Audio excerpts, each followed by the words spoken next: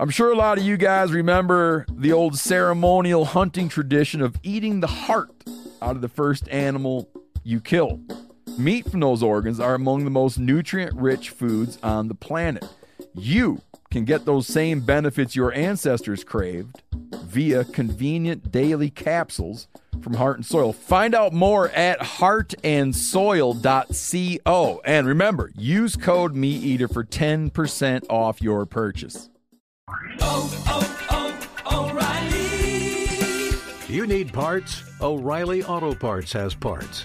Need them fast? We've got fast. No matter what you need, we have thousands of professional parts people doing their part to make sure you have it. Product availability. Just one part that makes O'Reilly stand apart. The professional parts people. O'Reilly Auto Parts.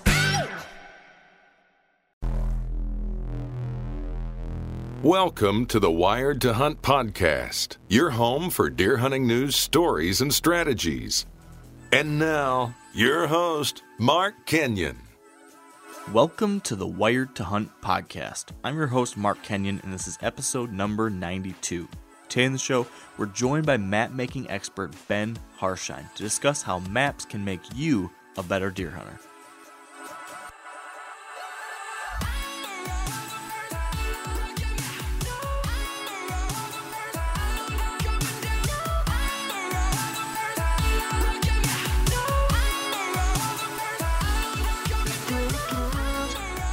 All right, welcome to the Wired to Hunt podcast, brought to you by Sitka Gear. And today we are talking about one of the very most important tools a hunter will ever use, and a skill set that will without a doubt make you a better deer hunter. And we're talking about maps, and aerial photos, and topography lines, and cover, and terrain, and funnels, and so much more. I just think this is going to be an awesome episode. So we're going to be discussing the many different things you can see and learn about on maps and how those various features actually look on the ground, and then finally how deer use them. So, you've probably heard me and Dan talk about how often we stare at maps, and that's for a good reason. It's not just because we're lazy and don't want to do real work. It's because you can learn so much from maps, and because they can help you implement a really sound deer hunting strategy. So that's the plan for today. We're going to cover all of these topics I just mentioned and much more in as much detail as we possibly can. And joining us is Ben Harshine, a map-making guru with a serious pedigree in cartography and a hardcore whitetail addict who recently moved to the great state of Iowa. So that's the good news. The bad news, though, is that my trusty co-host Dan Johnson could not join us today, unfortunately. So he's not going to be able to share with you his latest shed hunting exploits as we'd planned, but I can tell you that both I and Dan put the shed hunting advice that we covered in the last episode to good use, as we actually both found a good haul of sheds this past weekend, and I actually found my 2 largest Michigan sheds yet, so that was pretty awesome. So nonetheless, next week Dan should be back, and I'm guessing we're both going to have some good stories because I'm heading to Iowa this weekend, and I'm going to have 3 full days of shed hunting, and hopefully he's going to be able to escape some of his adult responsibilities to join me for a little bit of that, and if things go well, we'll hopefully have some good shed hunting stories to share, so stay tuned for all that. But with all that said, since there's no co-host for me to BS with today, we're going to get right into our interview with Ben. But briefly before that, we're going to take a quick second to thank our sponsors of this podcast, Sitka Gear. And this week, as you might have guessed, we've got Sitka product category leader Dennis Zuck with us. And I wanted to ask Dennis about a program that launched last year for which Sitka created a group called the Sitka Whitetail Ambassador Team, which I'm actually a part of, as well as our guest today, Ben Harshine. So, Dennis, what's the deal with this Sitka Whitetail Ambassador Team? Yeah, and it's something we're really excited about, because we think about who we're building for and the guys out there that we're trying to create great products for. A lot of them, they are those ambassador types of guys. These are people who are driven. They hunt hard. They care a lot about their gear, their bow, everything they own. They really analyze all the details. And for us, we want to make sure we're working with those guys to create great gear and coming up with those next great ideas, and we're helping them understand, why does Sitka make products the way they do, and they become that voice. These guys are guys who are going to be able to relay that message, to their buddies, to the other guys that they live around the hunt with, and help them understand, how does some of the things we talked about in these podcasts, so why wicking layers, why insulation, these guys are going to carry that message for us, and we're super excited to have them, and they're going to carry an authentic message back to us around, what's missing, what else. So for someone who feels like they fit that profile, is there any way for people to proactively possibly become a part of that process or that type of group? Yeah, so absolutely. Our Sitka webpage and a lot of our social media formats, believe it or not, we pay a lot of attention, and we're watching the people who are posting and who are active, who are asking questions, very interested. We seek those folks out. People don't know that we reach out to those folks, but we do. And the ambassadors are groups of people who will come from that. So if that's something you're interested in, be active, be involved, give your input. We do notice, we pay attention. So there you have it. And in addition to what Dennis said, if you're interested in seeing what some of the current Sitka Whitetail ambassadors are up to, you can check out on Instagram, Twitter, or Facebook the hashtag SitkaSWAT. That's Sitka, SITKA, SWAT, SWAT. That stands for Sitka Whitetail Ambassador Team. So check out hashtag SitkaSWAT for some of the photos and videos that all these guys and gals are posting. There's some great stuff out there. And if you'd just like to learn more about Sitka gear, you can visit sitkagear.com. So with all that out of the way, it is now time to get Mr. Ben Harshine on the line. All right, with us now on the show is Ben Harshine. Welcome to the show, Ben. Thanks for having me, Mark. Yeah, I'm excited to get to chat with you. We've been able to talk on the phone a handful of times over the past year or two, and I always get these little snippets of your map, just genius. I hear some things that your background always intrigues me, and I've wanted to totally pick your brain and geek out on maps because, if Dan was here, I know he'd be feeling the same way. Me and him are just map nuts. We are obsessed with them. We're always looking at them. We're always thinking about them. We're dreaming about them and going through all the various little planning or scouting elements that are tied into maps. So it's something we love, and it's nice to be on the line with someone who I think shares that same love. So thank you, Ben. This is going to be a lot of fun. Yeah, looking forward to it. And that all said, just before we got on the phone with you, I did a brief introduction for our audience, and I basically explained two basic things: that you're a map guru and that you're a whitetail nut. So with that little bit already out of the way, could you just elaborate a little bit for us on, where your map background came from? What's your education? What do you do now? And how has all of that merged in with your love of deer hunting? Yeah, sure thing. So first off, born and raised in western Pennsylvania, and went to school at Penn State actually I have a degree in geography, but my emphasis in all of my studies were towards geographic information systems. A lot of people know it as GIS, but really what I focused on was cartography. So the actual the study of the production and the design of maps is really what I pursued in college, and it took me down to Washington D.C. area, where I worked as a contractor making maps for the military and the National Counterterrorism Center.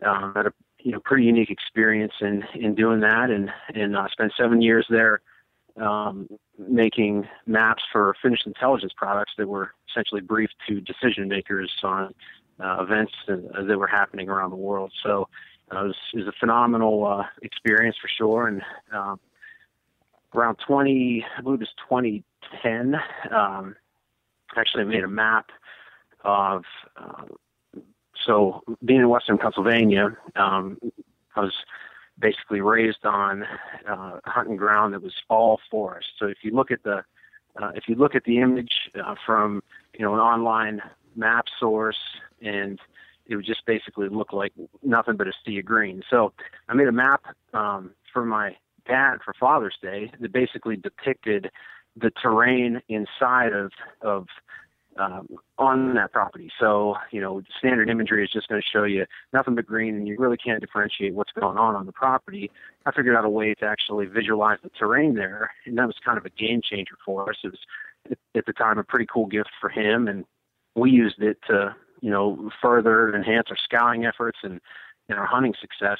And, terrain plays a big picture in what you look for as a deer hunter, which I'm sure we'll get into. But anyways, I made that map, and he showed it to his buddies, and they were pretty excited about it. They ordered maps from me, and word just kind of organically spread.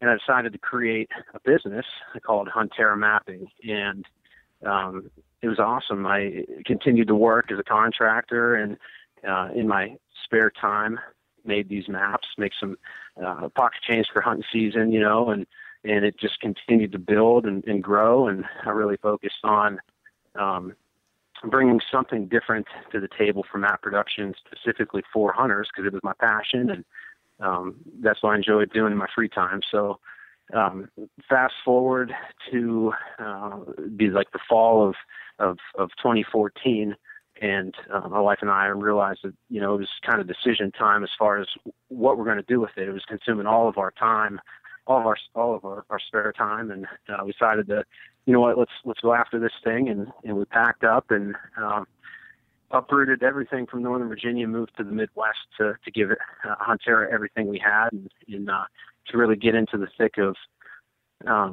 where we do a lot of marketing. We've got a lot of partners out here and clients. We make maps for all over the country, but aside from that, I'm a whitetail hunting fanatic, and there's really arguably no better place to be than in Iowa. So we landed in eastern Iowa and set up shop, and that's where we are today. That's awesome, Ben. And I just really love your story because I feel like I can relate to it a lot. Being a one-man show myself, at least starting, I know that you started from the ground up with you and your wife, and I've kind of followed in a similar path, and I know that's a challenge, and it's pretty cool, though, to be able to merge that background and skill set you have with map making and all that goes into that with your love for whitetails. So I love that story, but here's the real question, Ben. You made the move to Iowa that, I sit and dream about every day. So I think your first full hunting season in Iowa was this past fall. Was it everything you dreamed it would be? Yeah, it was pretty phenomenal. I got access to, so it was the first, I've never got enough points to come hunt Iowa before we've actually moved here. And I've hunted the Midwest. I've been hunting the Midwest a good bit here over the past decade. But never in this state. So when we landed here, I got to the point where I was a resident long enough where I could buy a tag. And I got access to a nice property for archery season this past year. And it was funny. It's essentially a combination of a cattle farm and CRP ground. And there's a lot of fencing on the property, but regardless, I had a couple of small food plots that I put in, and right off the bat, we had a good wind October 2nd to hunt a stand in the middle of the property, and right off the food plot. And my parents were in town. We're actually doing some work on the basement of the house that we bought. And I said to my dad, "Man, this would be awesome timing to go sit Iowa for my first time with you. With the man who fueled introduced me to hunting and fueled the passion that I have today." So it was like perfect timing. Went down there and didn't expect to see, a big deer necessarily right off the bat. My cameras were pretty not showing too much, but sure enough, ended up encountering a really good deer. I'm guessing 5.5 years old or older. That first evening, and he was just annihilating a tree, and he came out to the food plot. I was thinking, I really want to, get a good sit in here in Iowa this first year and get a whole season in there. But if he comes by, I'm going to have to shoot him. And he didn't come by, but I ended up encountering that deer 8 different times, from October 2nd to December 4th, and I never could catch up to him. So, no, it was awesome though, and it was a lot of high quality, high value sits here. So it was a lot of fun. And special place to be. That is awesome. That's pretty cool to have one of those first hunts to have such an experience like that. That doesn't happen very often, but it happened to me once. My first time ever hunting my Southern Ohio property that I hunt now a lot. The very first time I ever hunted it, I saw this huge 4 or 5 year old buck that I came to call Jawbreaker, and I've talked about a lot on the podcast and stuff. So that was kind of cool. So I hope that you can continue that story and that hunt next year. Do you know if he made it to the new year? Yeah, pretty sure he did make it, and looking forward to hopefully pursuing him again. And in my eyes, at this point in my career of hunting, and I think I spoke to you about this before, but it's really, for me, the ultimate trophy is creating history with one specific animal and building that, that quest to try to figure him out, and that chess match between you two is really, that's the ultimate trophy. And then eventually catching up to him would be icing on the cake. So, yeah, I've got a good opportunity to do that. And I think he did survive. So we'll see what happens. That's exciting. I 100% agree with you. That is my favorite thing about, as I've kind of moved in my journey as a deer hunter, that my absolute favorite thing now has been this opportunity to get to know a deer over multiple years and have all those ups and downs and encounters and challenges, and maybe once it all comes together. So, man, that's cool. Is he, you said he was a 5-year-old? What kind of, is he really wide? Is he really tall? What's his rack story? Yeah. So, the reason it kind of gets, and there's a lot of opinions about aging deer on the hoof and whatnot. But, he just had this giant body, deep sagging belly, kind of a swooping low back, almost like a saddle, which is what we're going to talk about. Just had this look of a deer that was fully mature. So not that's why I was guessing 5.5. But as far as his rack, probably a low 60s deer, just a really high, wow. Decently heavy, perfectly clean 10. So, yeah, he's awesome. I actually named him Pork. My dad's nickname is Pork, and all my buddies know my dad is Pork. And it's funny because I was with my dad when I saw this deer, and he came out and was like, "Oh my gosh, he is just huge body." And so he got dubbed the nickname Pork. And it's funny. I'm actually looking at the map right now from my farthest. If you should take my 4 stands farthest from each other, kind of like the outer edges of where I chased this deer, you're only looking at probably 100 acres of really good cover and a couple varieties of food sources. So the farm is larger than that, but I really, between encounters and camera sightings, dialed into him, or I saw him a bunch. He just was always one step ahead of me. So it's interesting to kind of, as cliche as it sounds, look at the map and really see where, what the story is telling you. So. Yeah. So do you fall prey to the same thing that me and Dan do? Do you ever find yourself not working because you're just staring at a map and thinking about that stuff? Yeah, so for sure. In my office here, I've got a big map of that property, and actually, so I'm looking at that. All year I was looking at that thing, trying to figure out how I'm going to intercept Pork. But I've also got maps of properties that I probably won't ever hunt again, that I've had some really memorable hunts on, and these maps here are just, as a hunter, they're a tool, but they're also like the perfect way to look at, and bring up and drum up memories again. So I'm fanatical about maps. I'm fanatical about hunting, but the fact is these maps can be trophies in their own right too. So they're definitely like the ultimate distraction, in a whitetail hunter's office. Yeah, no, I agree. Yeah. And to your point, they're kind of, especially, really nice maps like yours, it's almost like art itself. Just you can stare at that, and it's memories, it's a story, it's a tool too, but in and of itself, it kind of takes you into that world and can kind of transport you to that other place, whether it be looking on your computer at a map or a real map on the wall, a great looking map or whatever it is. Maps kind of have a way of taking us to that other place that's kind of special in a kind of floaty, weird way, I guess, but it's pretty cool. Yeah, for sure. I kind of geek out about it. So without getting too far down that path, I suppose, given all of your background with maps, right? You've got a very unique skill set compared to a lot of people we talk to.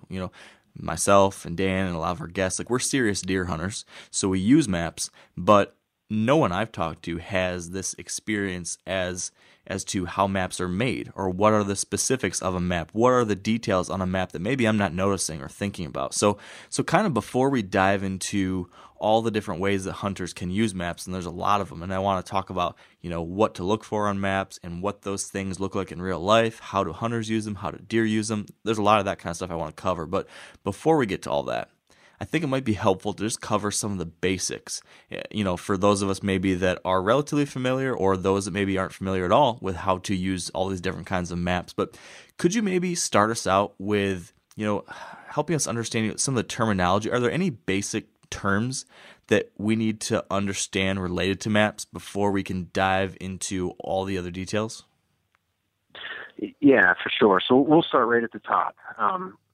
Sometimes the word cartography, comes up, and some people are like, man, what is that? So cartography, as I mentioned before, is the practice of designing maps. And with maps, you always got layers of information. There's a lot of different types of maps and charts out there.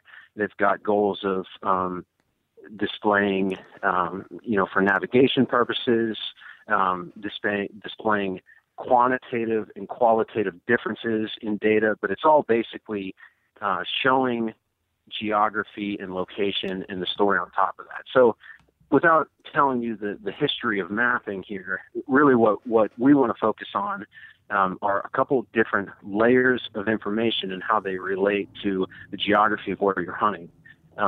Specifically the two layers, and that's really where Huntera, and this isn't going to be a big pitch about my company or anything like that, but an important piece of the puzzle here are two factors. You've got topography, which sometimes that gets twisted around in really what that is, but you've got topography, which are essentially the features that comprise elevation changes throughout the property. So anywhere that you have elevation rise or fall, whether it's drastic or gradual, those features like hills, ridges, saddles, valleys, those features are pertaining to topography. Now, in addition to the topography, we talk about land cover, which is the other layer to this picture. And land cover is really what you see from your online viewer, whether it's Google or Bing or whatever.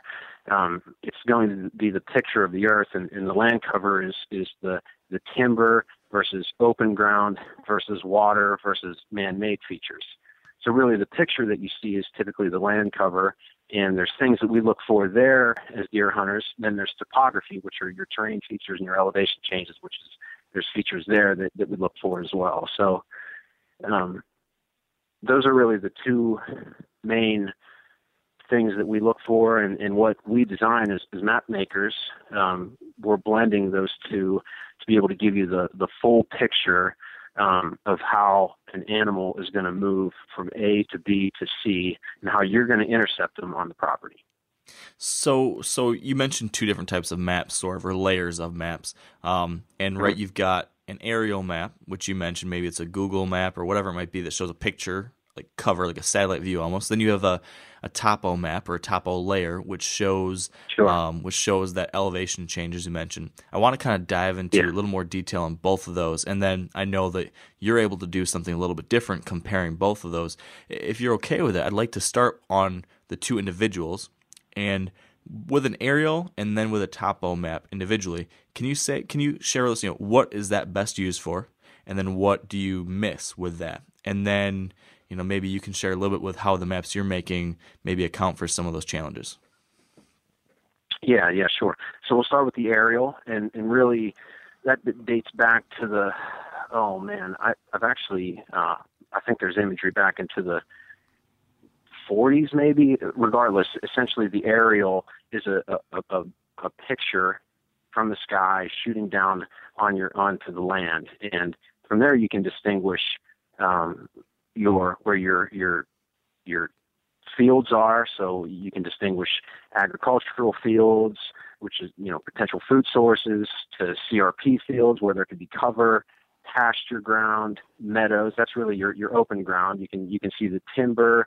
Sometimes, depending on whenever that aerial was taken, you can differentiate between whether that timber has hardwoods in it, or if it's comprised of conifers, or both. Since conifers will hold their needles all year, you can distinguish that in a wintertime aerial shot.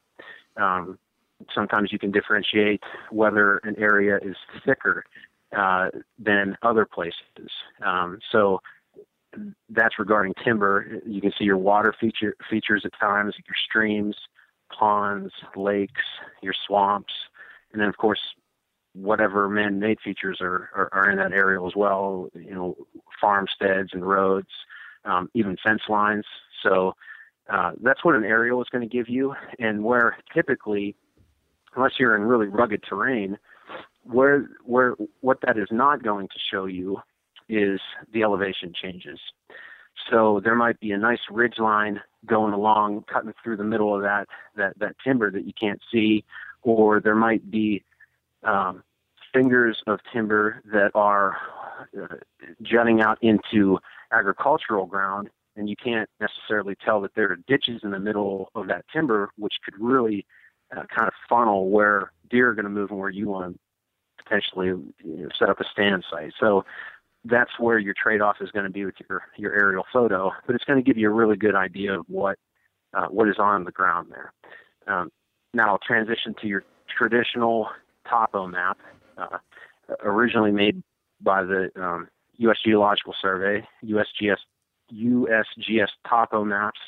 A lot of people are familiar for, and they're essentially those maps that have lines, contour lines that cut around the elevation. They represent elevation at certain heights, and those lines, whenever you look at it holistically, can tell you where your gradual elevation changes are, where your steep elevation changes are, and you can actually distinguish. You can look at a topo map and literally distinguish the major and minor terrain features of the land. So it's interesting. I learned back in school, if you in the reader, or not the readers, but the audience can do this. If you make a fist like you're going to punch yourself in the face, believe it or not, and you look at that fist, okay, at the entire line of your knuckles, that's going to be your ridge line. So this is basically a diagram I'm laying out for the terrain features that we'll be talking about. So it'll sometimes help people visualize what exactly we're looking for. So your knuckles, those are your ridge lines. And then, all of the knuckles on your hand is your ridge line. And then the individual knuckles, those are hills. So those are going to be the highest points of ground. In between your knuckles are going to be your saddles. So the lower points in between your hills and along a ridge are your saddles. We talk a lot about spurs, which are sometimes considered secondary ridges. Looking at a topo map there, you've got your main ridge, and you've got these other ridges that seem to be coming off of it.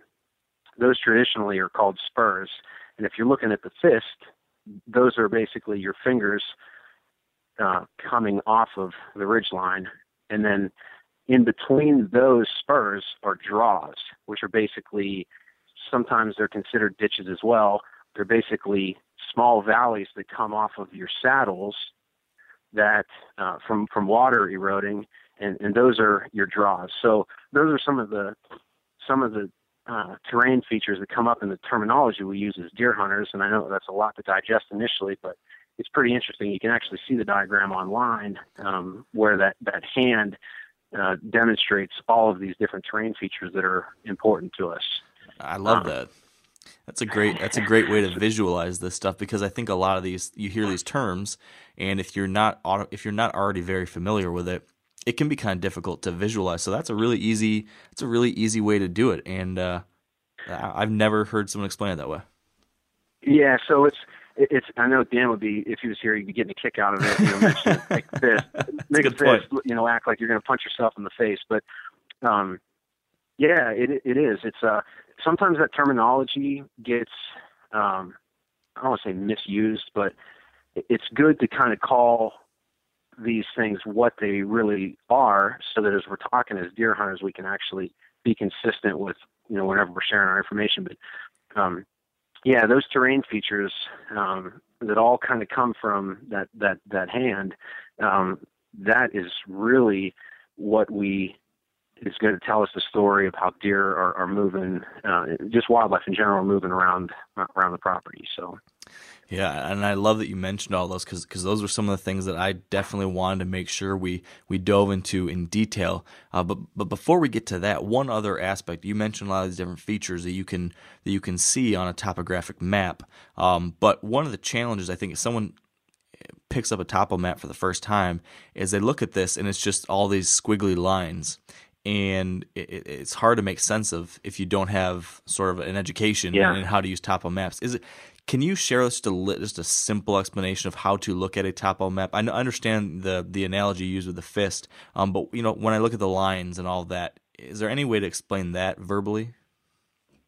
Yeah. So the simplest one that's going to jump out to you, if you don't have much experience with a standard topo map, is look for areas that have the lines close together. So a line is essentially a consistent elevation. And then you've got your next line, which is that next elevation, whether it's a 10-foot difference or a 50-foot difference between lines, and each map is going to tell you what that difference in interval is. But whenever you have contour lines that are tight together, that represents a drastic elevation change in a short amount of time.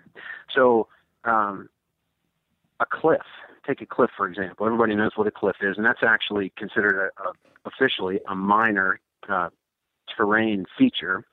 But a cliff is going to have many lines right on top of each other, if not right next to each other, symbolizing that the land is coming across and then basically dropping straight down.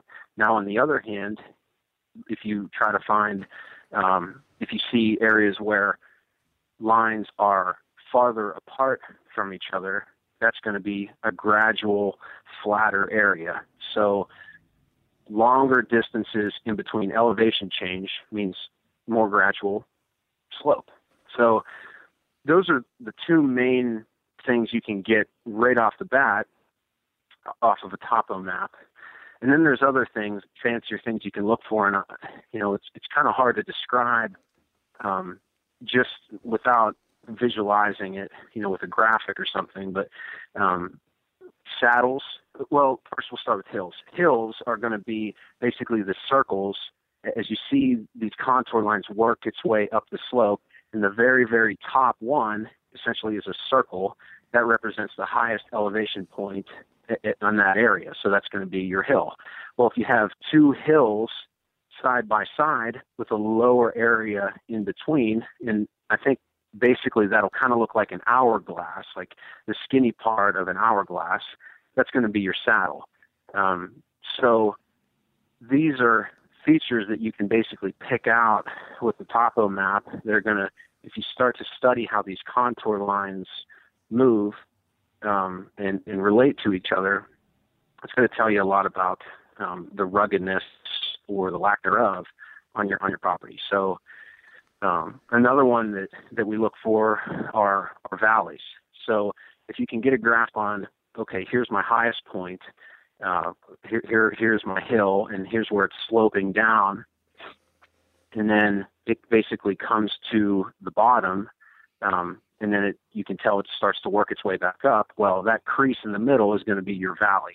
a lot of times it's a stream bed, so water naturally flows down because of gravity. And a lot of times you're going to find your water on that property in that valley. So that's something that can really, help you get a grasp once you really start to understand, okay, here's an area that has a higher elevation. Here's my slope. It's going downhill. Boom, there's a valley. And then you can look in there, and if the topo map is really getting if it's really able to be detailed enough, you'll be able to pick out things like benches. So a bench, and this is really our bread and butter back in Pennsylvania with my dad and I and some of our stand locations. A bench is essentially, you've got a pretty steep hill coming off of a ridge, and you've got basically those lines come farther apart. So they're pretty close together, then they're wider for a little while. That represents a flat area on the side of the hill, and then it maybe will start to drop down again. So the topo map can be kind of tricky to work with if you don't have familiarity with it on a consistent basis. But that's really, whenever we added that feature on top of some of the other relief shading and everything we do with Huntera, it really was a game changer for what we were doing, because not only did you have the aerial photo, you have topo map, and it's telling you land cover funnels and pinch points and features, and it's telling you terrain funnels and pinch points and features. Yeah, it makes a huge difference. And one of the things with topo maps, I don't know if this is something other people do, but when I first started looking at topo maps, it was just like, I felt like I was looking at a maze or something that I just did not process it all in my head. But then, like, I started doing the things like you mentioned. I started looking for the hills. Okay, if that's a hill, then okay, that must be a valley, and that must be a ridge. And as you start to intellectually understand that, it almost feels like, did you ever look at those books back when you were like in school, like these 3D books, like you stared at an image, and if you stared at it long enough in a certain way, all of a sudden this 3D image comes out? Do you know what I'm talking about? Yeah. Yeah, for sure. Like optical illusions or something, almost like that. Yeah, exactly. So it's almost like that with a topo map now for me, where like once I figure out, okay, these are the high points, these are the low points, and I look at it in a certain way, it almost becomes like three-dimensional in a way, and you can see it. But that takes a while to like see it that way, which is why I really like what you're doing with your maps, because you're adding the actual relief and shading so that it stands out and it actually looks like it's higher or lower. And so, even if somebody wasn't going to buy a new map or anything, it would be helpful for people just to almost look at, for example, I've got maps that you had created, Ben, for me of some of my hunting properties that I've included on blog posts and things for Wired to Hunt, where it shows this aerial image of a farm with the topography, with the terrain, elevation, the shading and stuff, as you mentioned, shown, plus the topo map. So you can see the topo lines overlaid over the actual relief imaging, which can almost help you align in your head, okay, those lines like that look like that. And so you can then, if you were to separate it, then it makes a little bit more sense. It's almost like a training mechanism. If you don't have any experience at all, it's helpful to look at a picture to then say, okay, that's what the picture looks like. This is what it looks like in topo lines. It's a great tool, and obviously having it all layered in one map is the ultimate, which is why I love using those maps. But there's a lot. It takes some experience. It takes looking at these things and kind of just getting your brain and your eye used to how to read it before you can then start layering over how do deer use these things. So it's definitely a process. Yeah, for sure. So okay, let's say hypothetically, right, we understand how to look at these maps and read them, whether it's an aerial or a topo or all three combined. Now that we have these maps and an understanding, how are you actually using them as a hunter? I mean, for me, I use maps in a couple different ways. I'm looking at them when I'm scouting a property, even before I go on the ground. I'm looking at it when I'm actually hunting, when I'm setting things up or thinking about how deer might use it or how I might, enter and exit, all these different things. And then even, from how I'm managing a property. But I'm curious from your perspective, are you using maps in any of those ways or in any, in any other ways? Could you elaborate on how you use maps in your tool set? Yeah, for sure. And you've nailed them. Whether you're considering trying to access a piece of property you've never been on before, whether you're maybe looking for permission ground, or even you're looking to purchase that property. We work with a lot of clients that are in land transactions. So before you even touch that property, the map is going to be your number one tool. Just like you were going to, you need a blueprint to build a house. You need a map to be able to pinpoint where you're going to start scouting your property. It's going to save you a lot of time ahead of, if you know what to look for, it's going to save you a lot of time to know exactly where you want to pinpoint some of your initial scouting efforts. So before you even touch that property is vital. And then during the season, once you've been on that property, you go there and you ground truth some of the features that you look for. So right off the bat, I look for, number one question here is, where do I think deer are going to be bedding? Okay, we're going to look for bedding areas. We're going to look for potential food sources, whether there's food plots on the property or not. You're going to look for your bedding areas. You're going to look for your cover areas. You're going to look for your food areas and your travel routes in between there. And you go on the ground and you actually try to ground truth and figure out if, what you were looking for is there. Look for the deer sign to try to confirm what you initially thought with the property.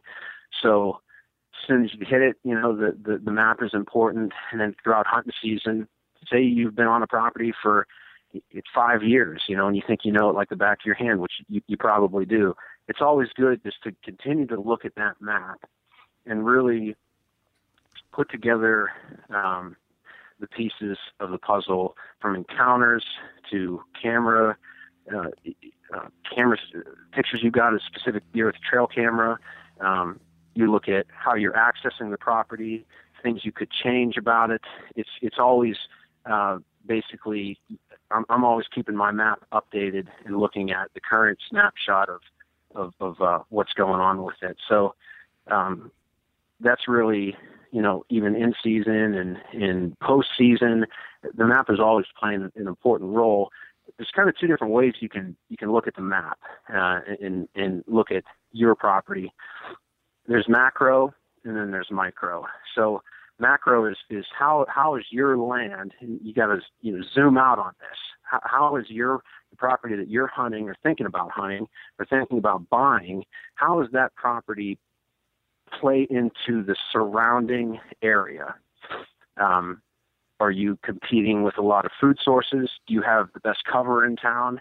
Is your ground a major travel corridor in between bigger chunks of timber? You try to see how your property plays into the holistic, reasonable area of a deer herd, which is not, unless you have thousands of acres, mature bucks are known to roam a square mile or even more, depending on where you're at and what your cover and food is like. So you got to look at the property from a macro level and see how the edges of your property are able to exploit deer travel on and off of it. And then you look at the micro aspect of studying a map, and that's really looking for the specific features that we're talking about. Once we're on a piece of property, we're looking for specific features at that micro level that we can exploit to catch up to a deer. Whether it's through we're looking at ways we're accessing stand locations, or laying out sanctuaries that we're not going to touch except for maybe during shed season to give deer a form of security year round. We're looking at potential places to put in food plots, or where we can enhance cover more. We're looking for creek crossings, that micro level once we're actually on a property. So you're never going to get the whole story with a map. You got to get on the ground and look for sign and confirm really what's going on there. And you got to hunt the property. The map is not just going to hunt for you, but it's going to give you a really good step in getting there quicker, and then it's going to be at your side to really tell you and guide you through and have a conversation with you, as crazy as that sounds, on what you should be doing to make adjustments and have some success in the field. Yeah, you hit it on the head. I think there's a couple things in there that I want to comment on. Number one, I love the fact that you brought up the point of the macro level and understanding how your property fits into the larger scheme of things. I mean, I think so often we get tunnel vision, right? We look at just our property, just within our property lines, and inform all of our hunting decisions or habitat improvement decisions all based on that. And that's a huge mistake a lot of the time, because to your point, there's so many other things. A deer's life encompasses a lot more than just a single property in most cases. You need to know how all these things factor in it. So when you're looking to buy a property even, or lease a property, or trying to get permission on hunting properties, understanding how your piece fits into the larger puzzle can be a make or break decision. I mean, for example, my Southern Ohio lease is a very small piece. It's 90 acres, of which only like 40 acres are even huntable. The rest is just field. So it's a pretty darn small piece of actual huntable ground. But because of how it fits into the larger landscape, it pulls deer in from a much wider area and funnels them into this section. So it makes it a much more huntable, a much better property than it might look if you were to just look within the border. So super, super important to look at the big picture. And then, like you said, it can guide you throughout the season then too, from a decision standpoint, and even before the hunting season. I want to make a point when it comes to scouting. There's nothing more important from a scouting aspect, for me at least, than those initial hours or days scouting via map. It makes real on-the-ground scouting so much more effective and efficient, really. I mean, especially when I'm hunting these out-of-state locations that some other guys do too, where I'm traveling to Iowa or Ohio, and I only have a weekend or a day or something to scout a new property. I can't walk every square inch of it, right? Most of us don't have the time to walk every square inch of a property that we maybe already have permission to hunt or might have permission to hunt or whatever it is. But if you can look at a map and identify some of those key things you mentioned, Ben, like, all right, I think there's probably bedding here. I think there's probably a good food source here. And then spend your 5 hours just double checking those places, man, you can be a lot more effective with your time. So yeah, you can definitely get ahead of the game. Yeah. And one other example that came to mind when you were talking about almost having a conversation with a map, and I like that analogy, because it's, maybe I'm weird, but it's true in my case. Like, I can look at a map throughout a season over and over. I mean, I literally look at maps before every single hunt, and sometimes after every single hunt. Like, every single day I'm looking at these maps, and I'm thinking through how I'm going to move on the property and how I think deer are going to move on the property, and then how the wind is moving on the property. And so that's an everyday thing for me throughout the season. And if I didn't have a good map to look at, I'd be blind. So an example of this, which is interesting, and it almost paid off in the hugest way. And our listeners know I hunted a couple new properties in Iowa last year. So I got permission on them, and I had like an hour or two to walk both of these properties, and they were like 400 to 700 acre properties. So I had very little time to walk them. I just kind of checked some key places. But even with that small amount of scouting, there's still a lot I didn't know. So before my first trip to hunt, my buddy and I sat at a little diner one Thursday morning, and I had my map with me, and we sat down and drank coffee for like 2.5 hours with this map in between us, and we just looked at it and talked about it. I think there might be something happen here. And what do you think about how the deer might be using that ridgeline? And this kind of looks like this might be a good way to access based on what I saw here. And here's a creek bottom. I think I can snake up there. So for 2 hours, we just sat there and walked through how we thought deer were using this and how I might want to hunt it. And so when I initially came into that morning, I was thinking, okay, my first hunt, I want to be relatively low risk, right? I don't really know what's going on, so I want to learn from my first hunt without screwing things up too much. But at the same time, there was a cold front coming and conditions were great, so I wanted to, be in a position where I might be able to catch some action. So there was this point of a crop field extending into this larger section of timber that I thought might be worth hunting. So, before pre-coffee and maps, that's where I was going to go. So for 2 hours, we sat talking about, okay, yeah, that looks good. And we were talking about the wind direction, what it was supposed to be and all that. And somehow, for the first 2 hours or whatever it was, that we were sitting there. Actually, it was the whole conversation. We were thinking that's a good idea. And it wasn't until I went home later that day, I looked at the map again. And it's funny how, I don't know, it's probably more of a me thing than a map thing, but all of a sudden something clicked in my head with that map that I was thinking about all the wrong way. And I started thinking, with that wind, I actually think the deer would be traveling a different direction to take advantage of that. And also, with the wind how it was, looking at that map, and I actually will almost like pencil in or marker in sometimes, where I think, or crayon in where I think that wind's going to be blowing, just so I can visualize. I'm a visual guy when it comes to these things. So after doing all this thinking, I finally had this aha moment that said, no, you are going about the completely wrong way. You need to go to this other point where it wasn't a point, but an extension of the timber out into the field. So it was the opposite section where I could access it a lot easier, but I found this little hidden water hole that I hadn't seen before until after staring at that map for 2.5 hours. And lo and behold, I snuck in there, hung a stand the first night, and I had the biggest 8-pointer 4 or 5-year-old buck I've ever seen in my life within 20 yards of my stand. Now, sure, there's a little bit of luck in that, but if I hadn't spent 2.5 hours thinking and visualizing and looking at this map, I would have never sat there. Who knows what would happen? So that's a very long-winded example, but there's so much power to look at these things. Listen, it's a lot of guys are either hunting public ground, which they're dealing with huge potential areas to hunt, thousands of acres, or maybe they're going out of state on a do-it-yourself hunt somewhere. You've got to maximize and make your time in the field as beneficial as possible. And just aimlessly walking around on the property is not going to get you too far.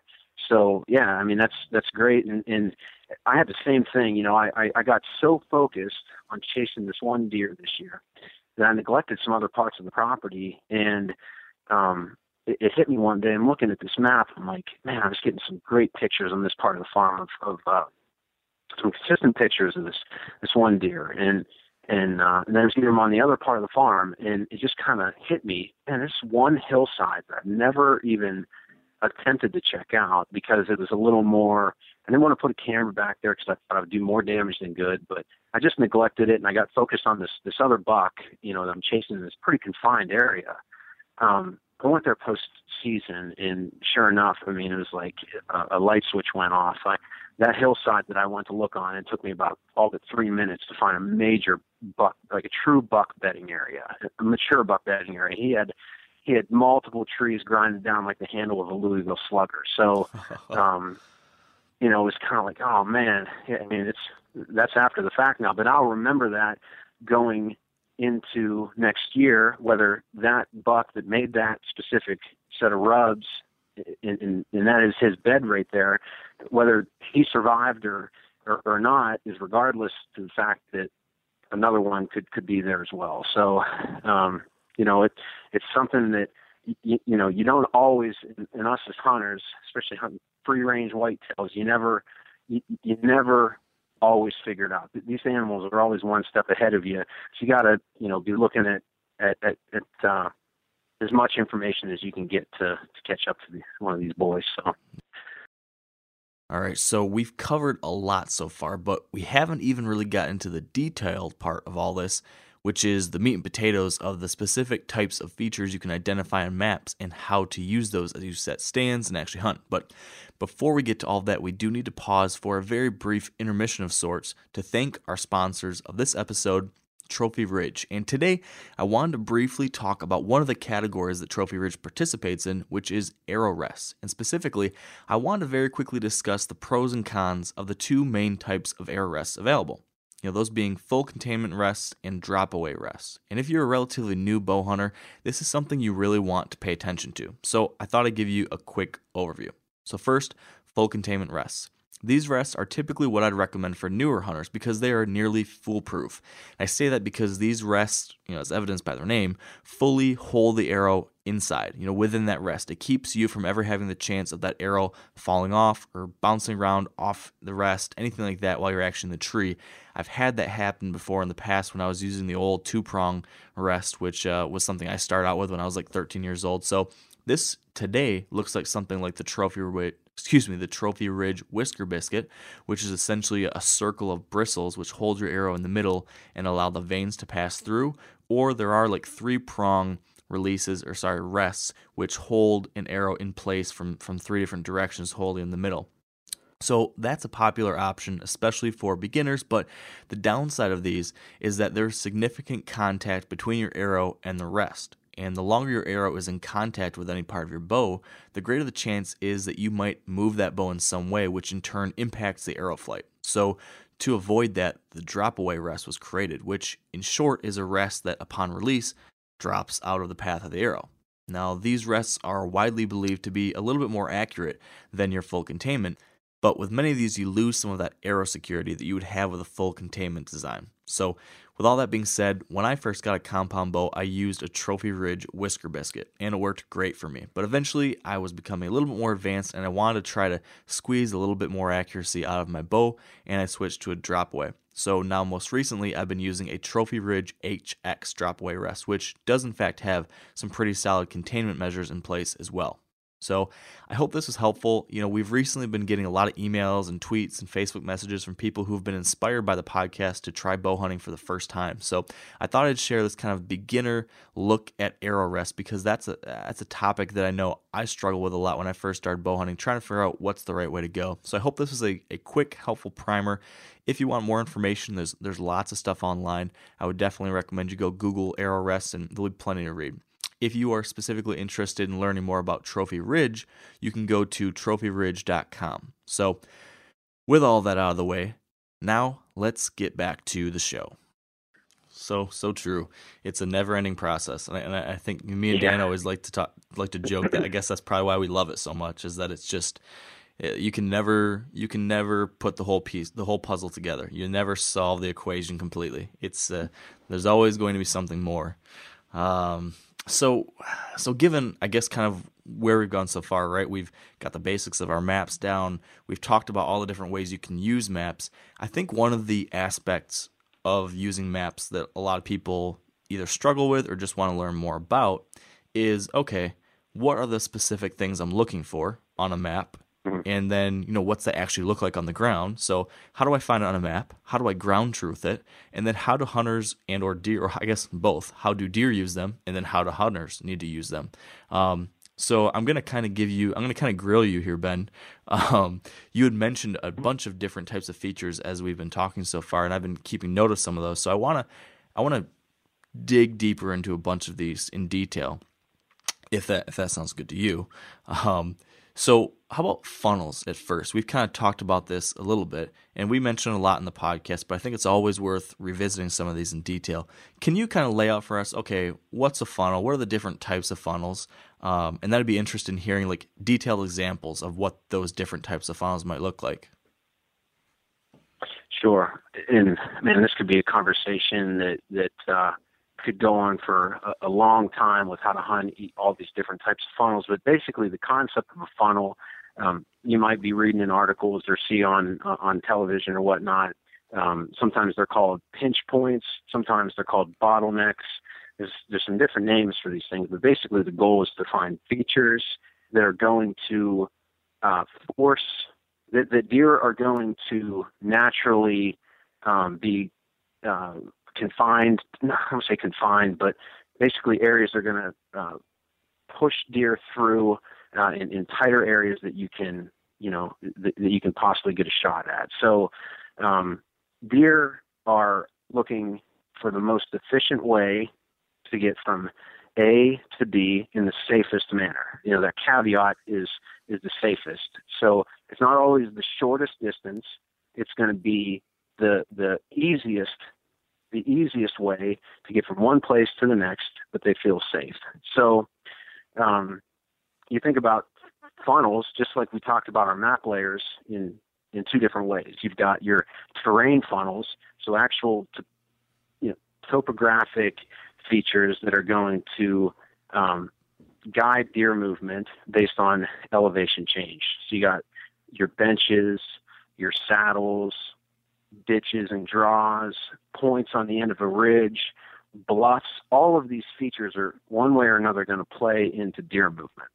And then you've got your land cover features, which are sometimes easier to see. So streams, roads, ponds, fence lines, gates. Gates isn't necessarily a piece of land cover, but you got these hardened areas that are going to have deer get from A to B in the safest manner. And the most blatant one to think about is a brushy fence line. So I hunt these a lot in Kansas. Every year we go there, and there's not big tracts of timber, but there's these smaller woodlots that are connected with brushy fence lines. And that fence line is going to have the most security in a straight path from one piece of timber to the next. And they can be really hot during the rut whenever bucks are seeking does. So you look for these areas that are you're going to be able to assume that deer are going to be forced into moving a certain way based on either the elevation change or the cover. So, yeah, and I'd add one other to the cover related funnels is actually just cover. So not even necessarily a fence or a gate, but also just if there's thicker brush, even, if there's a thick brushy section that crosses a wide open field, or if there's a line of cedar trees, or a section where two square woodlots come together at a corner and there's just a corner that meets, even just brush or vegetation can create a funnel in that way if there's not, funnels in some other way, larger cover. So yeah, there's so many different types of funnels there you mentioned. When it comes to, I want to take a step back real quick. One thing I didn't mention, Mark, was the concept of, before we get into all these different terrain features and cover features, we're going to talk about the concept of edge. Edge is really not even necessarily a whitetail's, but an animal's best friend. It's funny because Aldo Leopold actually wrote about this. As a famous quote says, "The variety and density of life is greatest along edge." So basically, you get these areas that are really attractive to wildlife, whether it's for travel or security or a variety of browse, or even just for a social opportunity. Anytime you can look at a map and see a change, which is basically the definition of edge, what I'm talking about is where terrain or cover changes over a landscape. So where a field meets timber, where heavy cover meets open pasture, where your food plot meets your CRP. Really, any change that you look for is really right off the bat. If I'm starting from scratch, I'm going to look at a property, and I'm going to look at the aerial, and it's going to identify where these changes of edge are. So it's pretty cool. I was doing some research about the concept of edge, and Native Americans actually used to burn areas in their timber, and then where it meets the prairie, and then deer in wildlife in general would go there where there was the succulent regrowth right on the edge of the timber and the prairie. It was a hot spot for where they would hunt. So it's like, you got to think that's almost like the beginning of the history of food plots almost, which is really not exactly what they're trying to do. But, the concept of edge from a wildlife perspective is the most important part. So all of these terrain funnels and pinch points and cover features, it all has to do with edge and change. So that's a great point. And one other edge that I just thought of as you're kind of running through those different examples, which kind of applies to a circumstance that I've dealt with in the past. One of the challenges I've had hunting up at my northern Michigan property, where I grew up learning to hunt, was that a big portion of these properties were just huge timber. It was just tons and tons and tons of timber. And I always kind of struggled to figure out, how the heck do you hunt this when there isn't like a definite food source? There isn't like a definite bedding area. And one of the things I realized is that even though there aren't these defined kind of features like there might be in ag land in lower Michigan or Iowa, even though those easy features weren't there, there still were edges, like you mentioned. And that's what I keyed in on is, okay, where are the edges? And it might not even be like a field to timber, but even an edge within timber. So what I ended up keying in on is I could find an edge between like conifers, like cedars, and where the cedar patches bumped up against an edge of open oak timber, all of a sudden I realized, hey, these are edges where all of a sudden deer are traveling, or the edge of a little bit of a swampier, wetter area with a higher ground, drier area. All of a sudden I started realizing, hey, there's where bucks are cruising too. So in a big timber situation, even finding those edges of unique types of timber or types of cover within that larger timber section can be helpful too. That's just a specific example I thought of that I found helpful. But going back, I guess, to the specifics, now that we understand the importance of edge, which is huge. How about those terrain funnels? Can we talk about a few of those in detail? I want to talk about saddles. You already mentioned benches a little bit, but how are deer using saddles, and what does that look like? I know you used our knuckle example, but can you elaborate on saddles a little bit? Yeah. So if you remember staring at your fist, the saddle is going to be that low spot in between your two knuckles, or the low spot in real life in between two hills, or a low spot along a ridge line. And a lot of times it seems like deer will go, they'll use those to get from one side of the hill to the next because it's the path of least resistance. A lot of times deer are, quite frankly, lazy creatures. So to get from one side of the hill, they want to go on the other side. They're going to use that lowest spot on the ridge line, which is going to be your saddle. So it's not always, it's not like I know I don't necessarily have any saddles on this property I'm hunting in Iowa, but back in Pennsylvania, the original property I grew up hunting, there's a dynamite saddle, and you can identify it from the topo map. It's pretty blatant, and it basically looks like an hourglass, if you're looking at those contour lines in between two hills. But it's a great stand location we've had for a really long time. We actually had to switch out stands multiple times from the tree growing into. I mean, it's one of those places where there will always be stand location, because especially during the rut, for a deer, a buck to cover more ground and potentially find that doe quicker or easier, that is just a natural, easy way for him to hop over to the other side. So saddle is that's definitely a good one, especially for the rut. Yeah, I 100% agree, and especially like in what it sounds like you had in Pennsylvania. Again, sections of bigger timber where there's not as much of the cover funnels, like we talked about, but these terrain funnels like a saddle. Like if you're trying to figure out a new piece of property, let's say, public land in Tennessee or West Virginia or something like that, where you have big timber and some rolling topography, some hills and stuff, it's hard at first to figure out how the heck do I approach this. But if you look at a map that shows these topographic contours, like you said, you can see that hourglass type of line shape there that indicates, here's a saddle, and right away, boom, that's a spot that could potentially funnel deer. And like you said, during the rut, it's a great time to be there. And the same thing goes for benches, like you talked about, right? Those are the gaps where there's the very close together lines, and then a little bit wider, and then tight again beneath it, where that's one other example of deer using the path of least resistance, where it's easier for them to walk that flatter bench along a hillside or a ridge when they're trying to get to point A or B.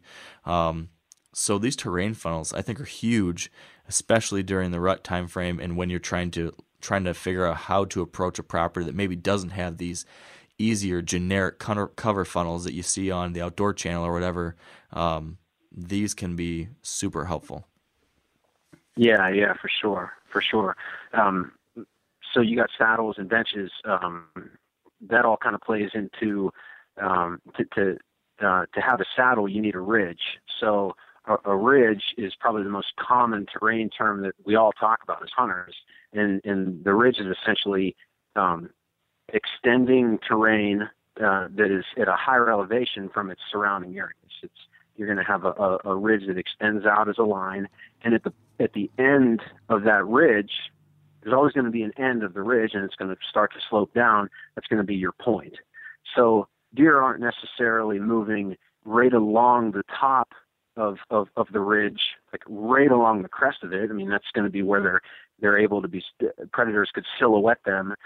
So it seems like a lot of times these whitetails are moving 30 yards or farther off of the edge of the very crest of the ridge on either side, and those trails meander along at a certain elevation or at an angle from the bottom, working their way up to the top and then towards the point of the ridge.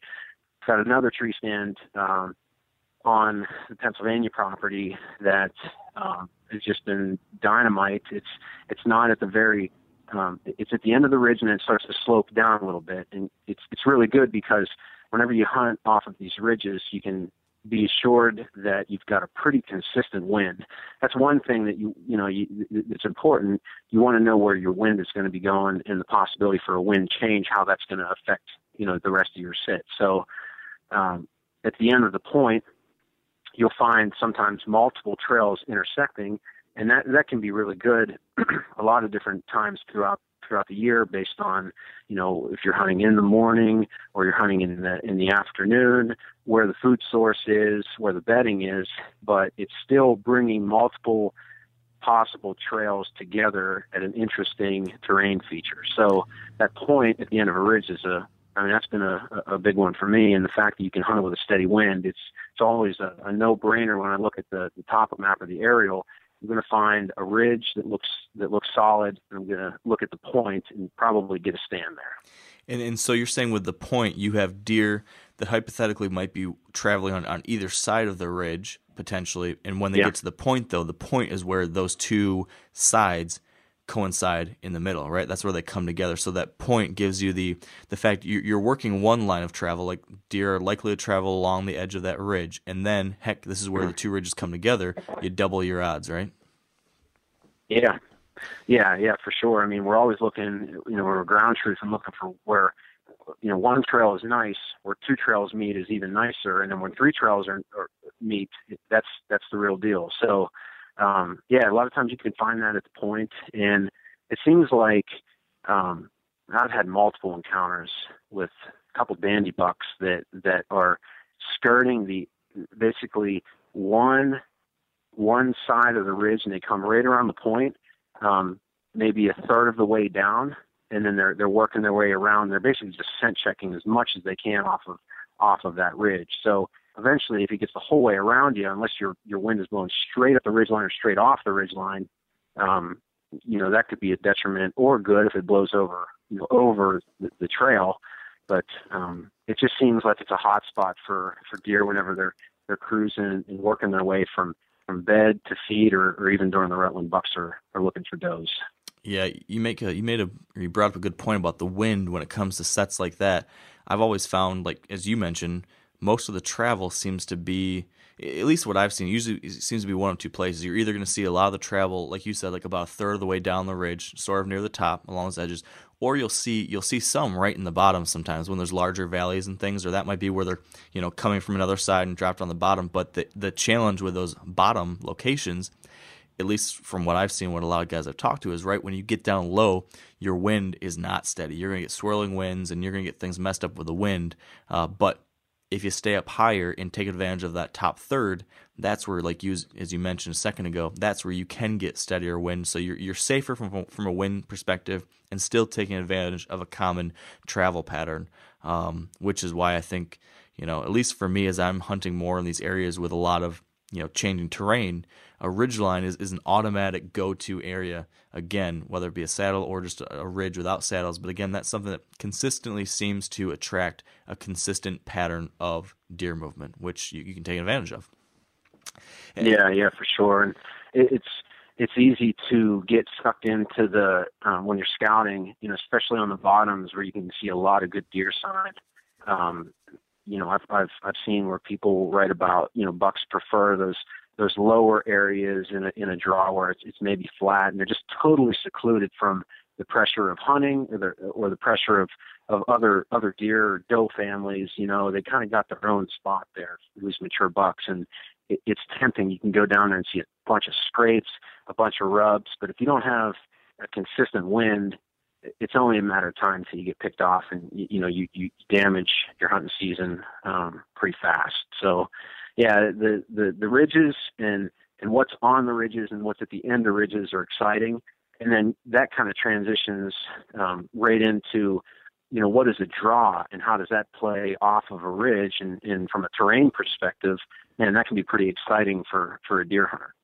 So yeah, I two things, I guess. I want to take one quick tiny step back and just mention the one other thing with ridges that I've seen that I think is worth taking note of again, and tell me if you've seen this too, is that lots of times in places with ridge lines, that with that kind of terrain, you're going to see a lot of deer bedding on ridges or little knobs off of ridges. Those seem to attract and be quality bedding areas for deer, especially buck beds. I found some of the best buck beds I've found have been in those types of situations where you see a little knob or something coming off of a consistent ridge with a little patch of cover on it maybe, and you'll find that buck, at least from what I've heard and seen, lots of these bucks will bed with their back to the ridge, looking down over that draw or that valley, and then they can watch ahead of them and they can smell behind them, and it's kind of a great situation for a buck or any deer to bed. So that's something I always key in on when I'm looking at a map. I try to identify those ridges, and then okay, that might be a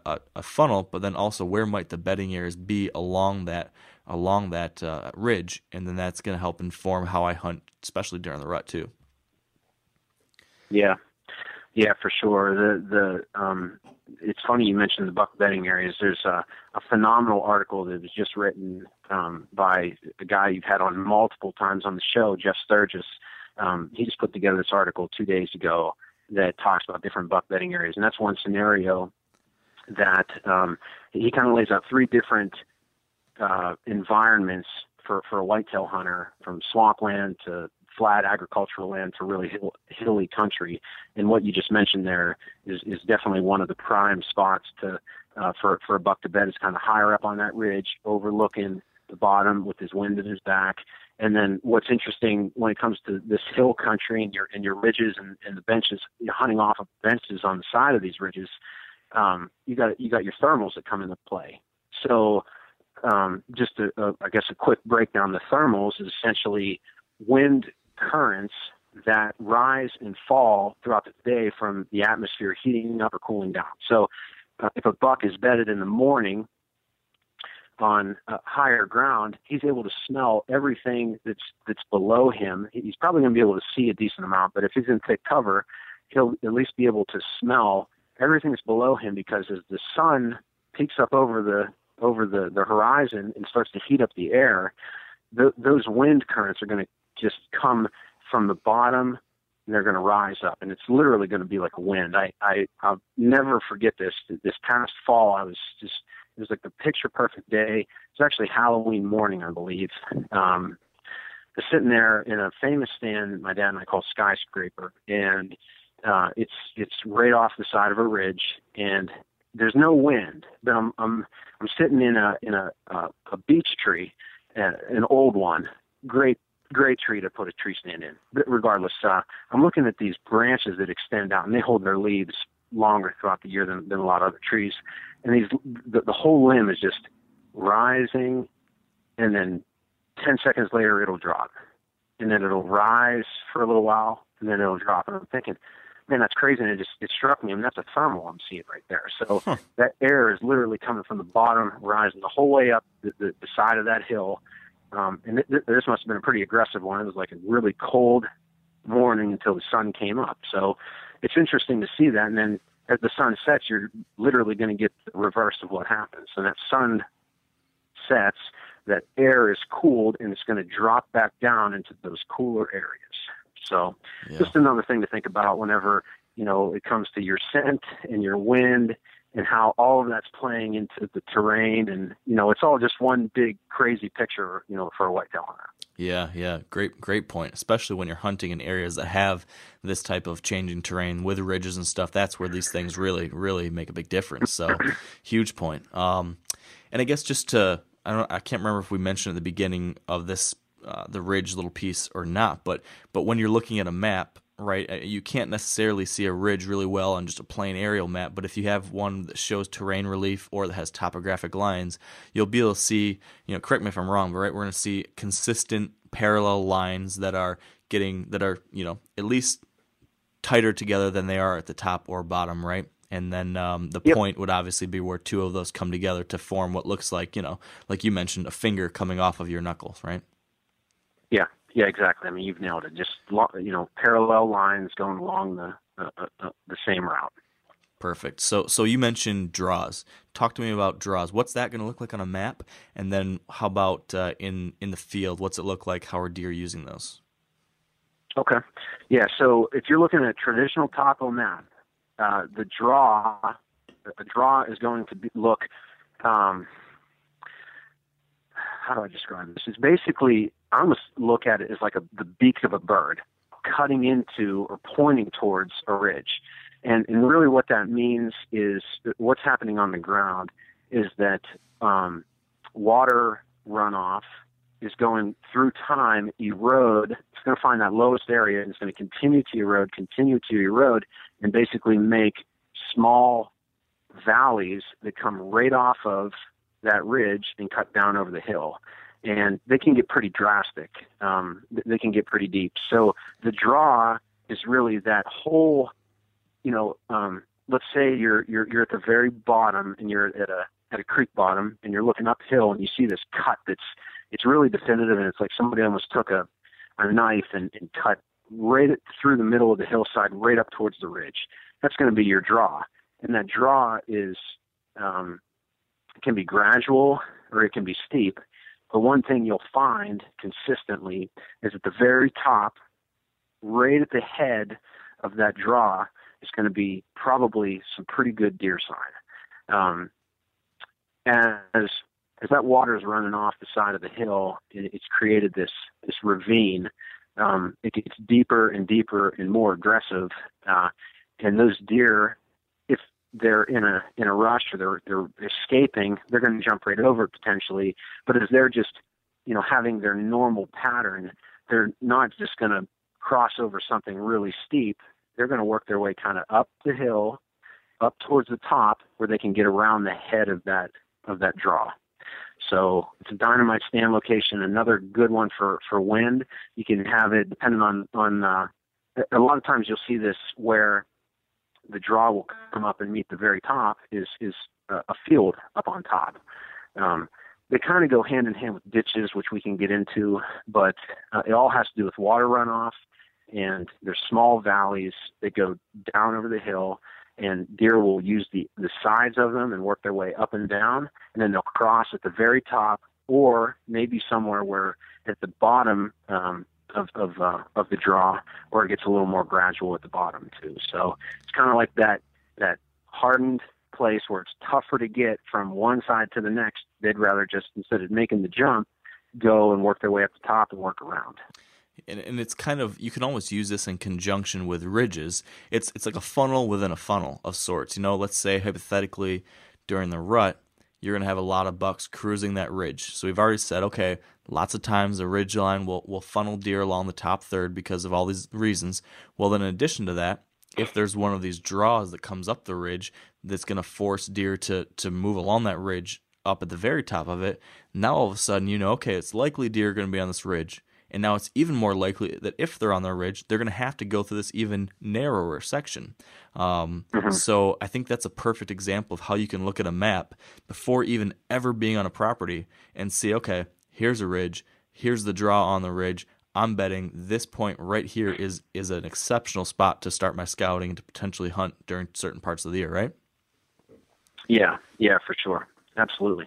And like you mentioned, that's essentially the same with ditches, kind of the same thing, right? We're talking about water coming off the top and creating a cut. Yeah. So the ditches is really going to be a similar concept, but instead of a big hardwood ridge with draws and spurs coming off of the side, let's take a relatively flat piece of agriculture that's being farmed. Well, that water is going to run off one way or another off of that field, and it's going to find that lowest elevation and run and erode, you're going to find ditches.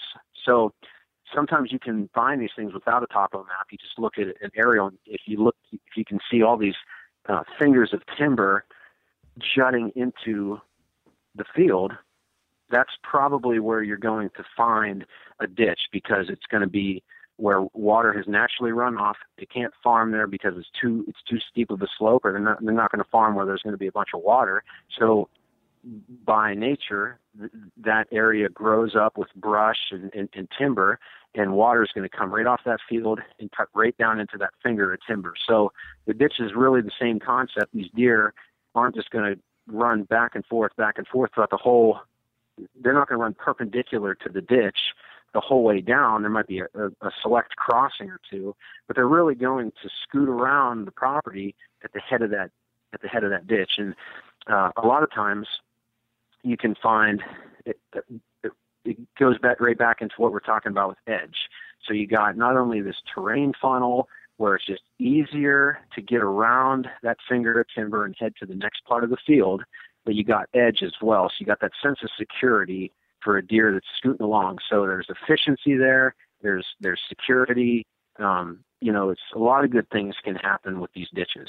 So sometimes you can find, and this would transition right into the next terrain feature we could talk about, is the creek crossings.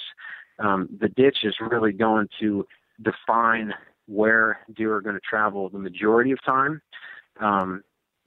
And you can almost go and ground truth these ditches and find crossings occasionally throughout where maybe it's a little gradual, where the bank may not be as eroded away as another part. So a quick story though, real quick, about draws before we totally get off of them. Yeah. This past fall, the pork buck. So I ran into him in October, and I encountered this deer a bunch. I had an idea that he was living off of this one spur, I'll call it, which is basically like a secondary ridge. You got the main top, and then you got all these ridges extending off from the top, and in between those spurs or secondary ridges are the draws. Well, I had an idea. He's on this one ridge. He's bedding there, and I set up on the next spur over, and we're separated by a draw. And I literally within about a half hour of daybreak, sure enough, I could see him with a doe, but not totally with her. He was checking her out, but he wasn't actually tending her. So I grunted at him, and I mean, we're talking November 8th or 9th. I mean, he is in, total dominance mode. I grunted at him, and he just came, and he threw his head up, looked right over at me, and he just made a beeline straight for me, not using the head of the draw that we're talking about. I mean, he went right down over the hillside like it was a cliffhanger, and by the time he disappeared, I grabbed my bow, and I'm swinging around. I could already see his tines coming back up. So afterwards, after the postseason, I went and scouted that area. Man, I can't believe he went through there. And he was able to jump over the ravine of the draw. But it just goes to show, I mean, when these deer want to get from one place to the next, they're fully capable of doing that in the fastest way possible. So it's not always a guarantee with what we're talking about here, but it's kind of an interesting thing. So yeah. So I'm wondering though, what happened? He turned around with the bow. His tines showed up. What happened? Yeah. So the way I was hunting, it was kind of a good wind, but it was where he came. He caught my wind. It was a setup that would have worked for a lot of scenarios other than this one, and he basically, I mean, I was at full draw, and he needed about 3 more steps in to hit my lane, and he slammed on the brakes, and he knew something wasn't right. So, oh, man. I a lot of times early season, I'm hunting those winds where I'm fully confident I'm not going to get busted, but come game time during the rut, you're sitting, full days. Obviously you can make adjustments in the morning or evening, but sometimes I'll get a little more aggressive, with these deer and with these winds, and try to hunt a buck on a wind that's almost almost perfect for him, but not completely, and almost completely horrible for me, but not. So, Yeah. almost totally in his favor, but a little bit in my favor as well. Just so happened he busted me on this circumstance. But I ended up seeing him 3 or 4 more times after that, and I didn't spook him off of the whole north face of where I was hunting him, but it's just interesting to see how these terrain features can drive these deer, and other times, man, they just go where they want to go. Yeah, that's the truth. I think what you said was a really good point. Was that these things aren't rules. They're not. These are simply patterns of sometimes consistent use, but they're still wild animals and they can do crazy things sometimes. For sure. So that's it. Yeah. So you mentioned creek crossings. What? I guess my first question about creek crossings is, can you see creek crossings or where certain features of a creek will funnel deer from a map, or is that something you have to ground truth? No, you can definitely see it from the map. I learned this from Bill Winke. He's put this out in multiple publications. I actually talked to him in person about this, and it's like when it comes to no-brainer, guaranteed features that deer are going to use, it's creek crossings. You can see this with you can see it with a topo map, and you can see it with an aerial. You can see it with both, and whenever the topo is combined with the aerial, it just jumps out at you, completely. But as a stream is winding, as a stream is going along its own path, and it makes these turns and twists and these S curves. Let's just call them S curves. Every time that stream makes a drastic curve, you got to think that water is, just by the forces and laws of physics, continually washing away that side where it makes that turn. So it's going to be flowing down with momentum, as it turns, it's going to hit that bank, and it's going to cut the side of that bank. And then it's going to work its way down again, down the rest of the stream. But where you see those big curves is where you're going to see your most drastic edges of the creek bank. And then in between those curves, where the stream gets straight again, you're going to find your shallowest, most gradual stream bed edges, which means that those deer are going to be crossing there. So the more you have, and this is all from Bill. I'm translating this from Mr. Winke here, but it's pretty slick. If you look at a map, it's got a stream in it, and it's got a bunch of S curves. That's just going to enhance and dramatize more creek crossings. So you go and you find maybe a couple places where there's a nice S curve, and you're in between 2 curves, and you find a straightaway. Go ground truth that area, and you're probably going to see a creek bank that is more gradual and probably a pretty good deer trail there. Now, on the other hand, if you've got a stream that's just going straight as an arrow, working its way through the timber or a field or whatnot, it's not going to be as drastic of a concentration of creek crossings, because those deer can, hop along. That bank probably is not changing its face much at all. So, it kind of depends on the lay of the land, but like in pasture, a lot of pasture ground in the Midwest, these streams just seem to wind and make every twist and turn, and they can really show you some great places to potentially set up as a creek crossing, where a deer is just getting from one place to the next. He's going to funnel right through there, and you're going to get a crack out. Yeah. And I guess to all of these different types of features, right? We've talked about all these different land features that in some way will influence deer to travel through a certain area, and so they're all in some way or another are kind of like funnels because they're influencing deer in some way. We've talked a lot about how these can be hunted during the rut, right? Because that's just a kind of usual way of hunting the rut, is get into a funnel where deer are going to travel through a lot and you're going to have a good chance. But I think it's worth noting for all these things, especially something like a creek crossing, funnels can be hunted, or all these features can be hunted effectively at other times of the year too. It's just that you want to be between the two main goals of a deer's life, which is bedding and feeding. So if you can find a creek crossing between where they want to eat and where they're bedded, well, now you've got the funnel between bedding and feeding, which is their most likely route of travel. So I think that can be applied early season. It can be applied late season. It can be applied during the rut. It just depends on where does this feature lie between, and then that's what's going to determine whether you hunt it at October 1st or November 1st. Right? Does that make sense?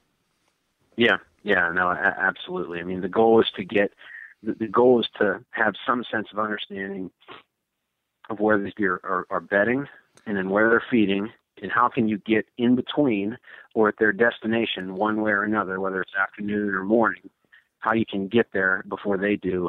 And if you don't end up seeing the deer that you want, how do you get out of there without spooking them and blowing them out? So entry and exit is just as important here as where we're hunting. In fact, a lot of people say, and I think this is a fact, that it's more important than where you're hunting. Making sure that you're getting in and you're getting out undetected so that you're not educating the deer herd, because you could have all of these amazing pinch points and funnels and all these great terrain features that you can hunt and you're excited about. But if you're educating the deer that are living there that would be using those funnels if they didn't know you were there, then, you're wasting your time. So getting in, getting out is huge. And these features play their own roles throughout all of hunting season, whether it's September, early season, all the way into January, late season. Yeah, so true. And it's one of those things we talk about a ton, right? Almost every podcast or every other podcast, we mention access and entry and exit so many times, but it's one of those things that, and I'm guilty of this as anyone, is that it's easier said than done in a lot of cases. I mean, there's so many times where I know I need to enter or exit a certain way, but I'm rushed on time, or I don't want to go through the briars this time, or whatever it is. And it's easy to get lazy with it, but I think that's why it's important that we always mention it, because I need to remind myself sometimes that, hey, you have to sometimes go the extra mile or whatever it is, because if you don't, it might make it a little more convenient for you, but you just blew your hunt. So yeah, for sure. I mean, the access is always, I mean, it is easy to kind of get in that. I've been guilty of getting in the same thing where, you kind of have an idea of, okay, the deer are bedding there, they're feeding here, I've got to leave this way. But if you continue to pound that area in and out, eventually they're going to figure they're going to catch your trail. So, it's a constant battle to kind of be one step ahead of them, which is, it's hard to do. I remember talking to Jeff Sturgis one time, and he mentioned that especially on public ground, he would go in and he would literally have a different, even if he's hunting the same stand, he's got 4 consistent wins, 4 mornings in a row, he's going to access that stand 4 different ways to, number 1, prevent from educating the deer, but number 2, to prevent from educating hunters. So guys that are sharing property, if you can scatter yourself, how you're entering and exiting at the stand location, it's going to be good for you. That's a great point. Yeah, I like that. Yeah. And I think, too, the whole point of our conversation is you can make some of these decisions on how you enter and exit, again, by looking at these things on a map, thinking about it on almost a macro perspective to a degree, thinking about, okay, how does my property fit into the larger scheme of things? How do I need to get in and out to make sure I'm not spooking these deer that maybe aren't on my property but could be influenced by my movements and all that? So it's something that can't be understated. Now, we've covered all sorts of different types of funnels, benches and saddles and ditches and ridges and points and creek crossings, and how all these different things can look like, how they look on a map, how to identify them on the ground, how deer use them. There's one other one that came to mind for me that I was reminded of by something you posted on Facebook. You posted a map, an image of essentially a low spot in a field, a swale. You posted a picture of a swale and how deer use that. Can you talk about that a little bit? How you can see that on a map, why that's important? Yeah, absolutely. That post received some pretty awesome feedback, and it looks pretty basic on a map. But basically, all you're looking for is a low spot in the field. I just always call them field creases, but they're also known as swales, or I think some people call them field saddles, and that's really what it is. It's a low spot in between 2 higher places in the field, and a lot of times that in that crease, it'll it'll connect at the side of each.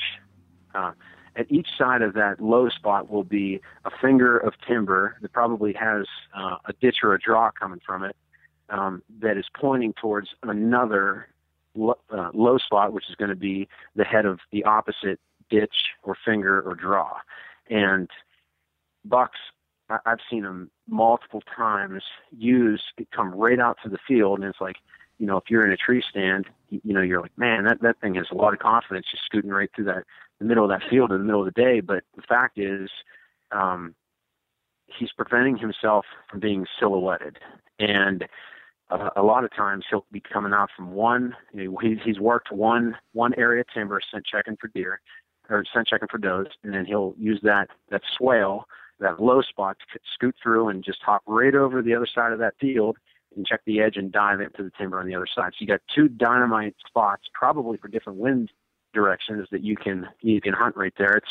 It's a great spot, not necessarily just for the rut. I mean, all of these features can be hot for the rut for the most part, but if deer feel safe and it's easy, they're probably going to use that, and that's a good one for sure.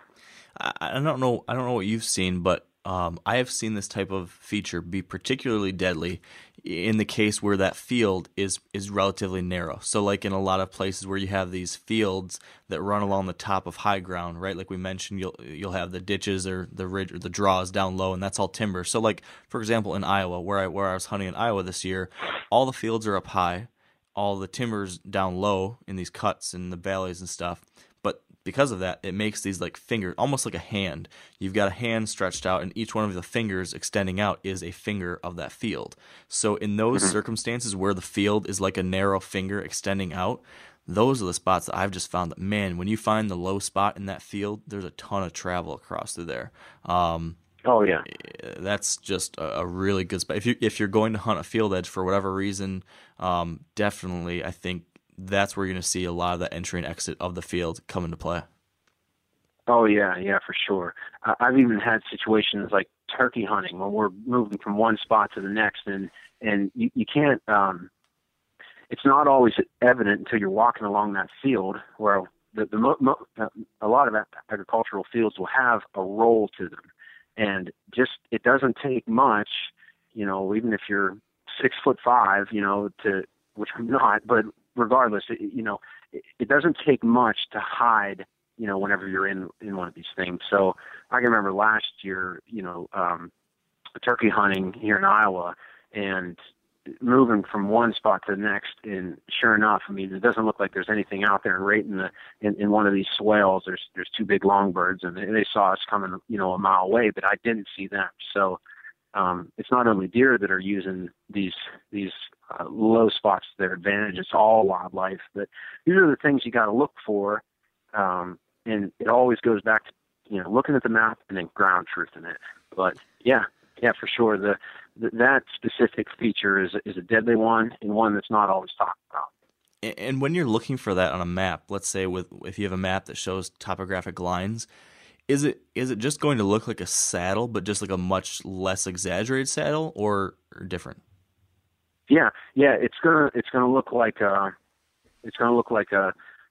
saddle in the middle of the field.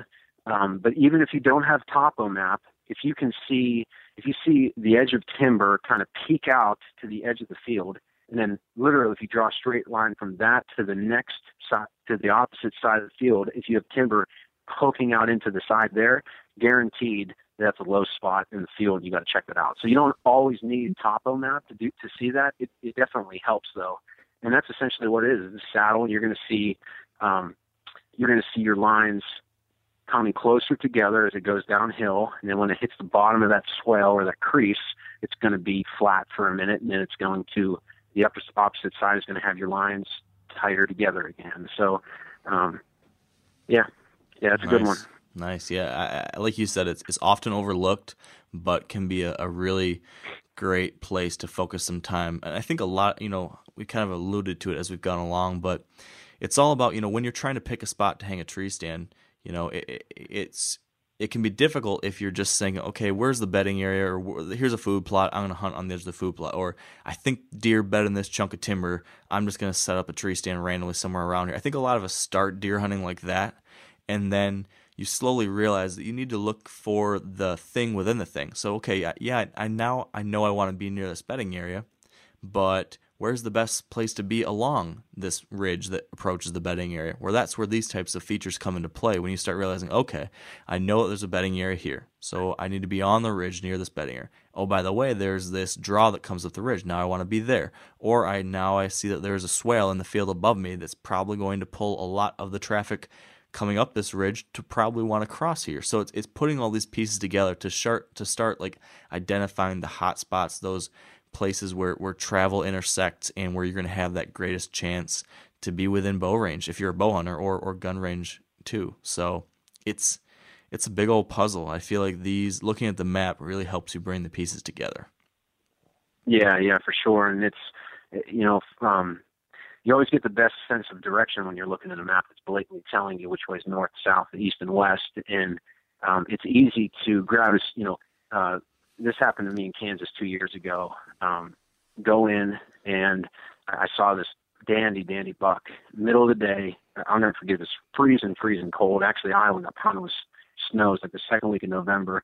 I was in Kansas. It was equally as frigid. Saw a really nice buck come scooting through about 12:30 in the afternoon.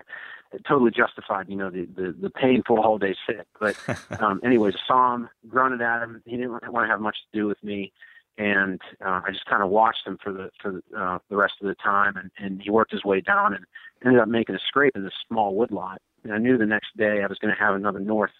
The wind was going to go from northwest to straight north, and I went back and looked at the map and realized, man, this is going to be an aggressive setup, but as long as the wind stays true north, my scent is going to be basically blowing straight down towards where he's coming from, but he's going to be a little bit farther east because of the fence line in the pasture. So if you come out hugging the edge of that fence line from the pasture, then I was going to be okay, and I set up for that. And the only way I was able to, looking at the map, going in there, you get into the woodlot, you get an idea of what the sense of direction is. But anyways, went in there, hung the stand, got out of there, and then the next morning, it was like the perfect script reading that's ever happened in my hunting career. He came right up that fence line, dropped down in, and I shot him at 7 yards before he could catch my wind. So you want to look for those situations where if you got an idea a buck's coming from a certain area, and he thinks he's got a great wind to be safe, or an almost great wind to be safe, and you've got a wind that's almost horrible for you, but you know what I'm saying. Yeah. And you can have some luck there. You don't always want to look for the situation that you have 100% awesome wind. For you're never going to get busted. Because sometimes those deer, it's good for you and it's not necessarily good for them when they're trying to stay alive. So, yeah. It's just a lot of different things you can do. When you look at the map, it can tell you a lot. And, sense of direction is obviously a really important one whenever you get the wind report every morning. Yeah, so true. So, man, we've covered a lot here. We're coming up on time here, but is there any other major topic related to, using maps to better hunt deer? Is there anything we've missed, Ben? Or do you feel we covered as best as we could in this time? Man, I think we covered a lot. We covered a lot of ground, and I want to caveat all this, everything we talked about, by saying that I am by no means a mega expert in the field of whitetail strategy and hunting and habitat management. I've just got a certain knowledge that I've acquired over the years with Huntera. And just by being a sponge with literally around every hunter that I'm around, I try to soak in as much information as possible. So a lot of these tactics I've confirmed over the years from sightings that I've seen and encounters that I've had, but a lot of it also is just by default from clients that I've worked with over the years, or partners that I have that we start talking shop on, hey, what's going on in your property? This looks like a good area, is it? And bouncing ideas off of them, and that's where I was able to get a decent grasp on what to look for out of a map. But I'm by no means, the encyclopedia of deer hunting expertise with maps or anything like that. But no, man, I appreciate you having me on the show. Oh, definitely. This has been great, and I think your level of expertise is just right there up there with all the other experts, or quote unquote experts, of deer hunting, because we're on the same boat, right? We're just learning from other people, taking whatever advice we can, trying to apply it in the field, and seeing what works.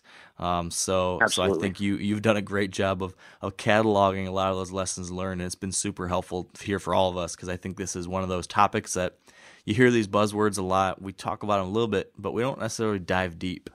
So I think that this will be very helpful for everyone listening, and I hope it has been. So Ben, we haven't really got to go into detail about Huntera yet, but can you just, for those who aren't familiar, can you share a little bit more detail about what exactly your company is making? What kind of maps you're making, what's different about them, why they're kind of interesting? Yeah, absolutely. So we specialize in custom land maps for hunters, habitat specialists, ranchers, land real estate agents, really anybody that needs the best view possible of their land is who we work for.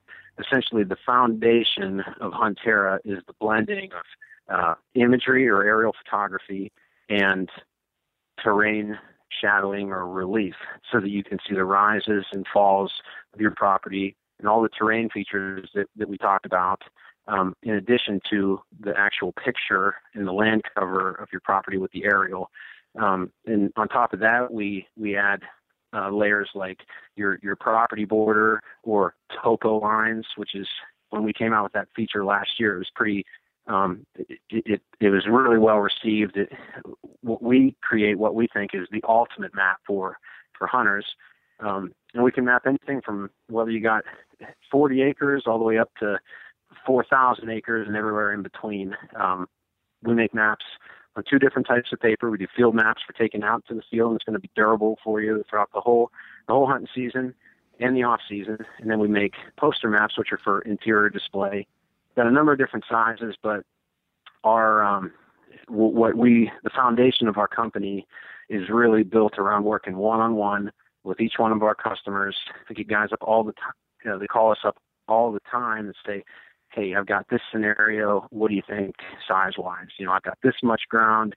What do you think I should get?" So we work one-on-one the whole way through the review process, and then once you're happy with the way the map is designed, that we do the review process through email. Once you're happy with that and give us the approval, that's when we'd actually send to the print shop. So got a lot of cool products, and our goal is just to make the ultimate map for the outdoorsman.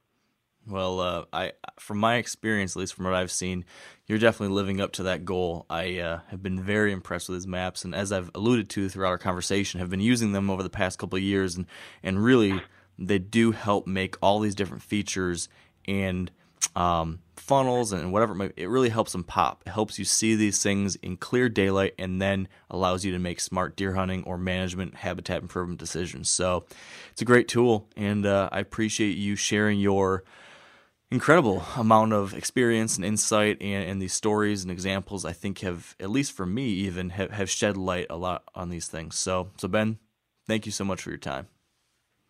Man, thanks a lot, Mark. I really appreciate it, and certainly appreciate the platform to share what we do with everybody that's listening from the Wired to Hunt Nation. So thanks a lot. Hey, absolutely. And it's Huntera.com, right? If people want to learn more about what you're doing, Huntera.com.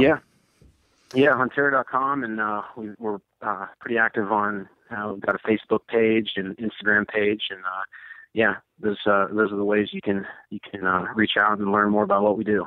Perfect. Well, I'll make sure to include links to that in the blog post. And until next time, Ben, have a terrific evening. Thanks, Mark. All right, bye-bye. So there you go, another episode in the books, and I hope you all found this deep dive into mapping as helpful as I did. I like I said numerous times throughout the episode today, I just love this topic of maps and how you can use these tools, and I think Ben did a great job of breaking things down to the basics and then going into some of these more detailed concepts too.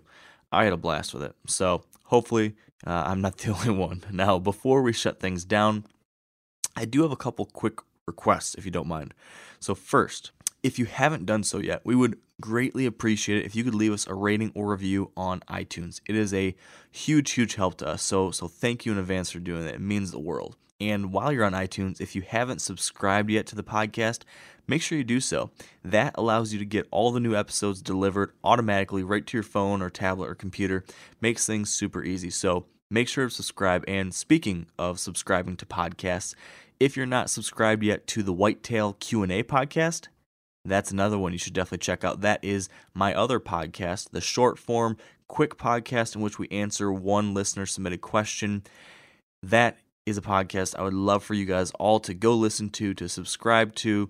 And if you haven't yet either, leave a review there as well. That is awesome. So thank you in advance. You can do that. And finally, we do need to thank our partners who help keep this podcast on the air. So thank you to Sitka Gear, Trophy Ridge, Bear Archery, Redneck Blinds, Huntera Maps, Ozonics, Lacrosse Boots, and the Whitetail Institute of North America. And finally, thank you all for being the best damn podcast audience on the planet. I really, truly appreciate you tuning in. So until next time, have a great day, chase those whitetail dreams, and stay wired to hunt.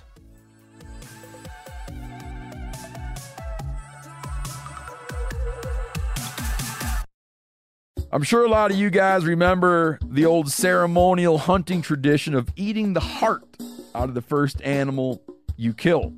Meat from those organs are among the most nutrient-rich foods on the planet. You can get those same benefits your ancestors craved via convenient daily capsules from Heart and Soil. Find out more at heartandsoil.co. And remember, use code MeatEater for 10% off your purchase. Outdoor adventure won't wait for engine problems. Things like hard starts, rough performance, and lost fuel economy are often caused by fuel gum and varnish buildup. Seafoam can help your engine run better and last longer. You simply pour a can into your gas tank. Hunters and anglers rely on Seafoam to keep their engines running the way it should the entire season. So pick up a can of Seafoam today at your local auto parts store or visit seafoamworks.com to learn more.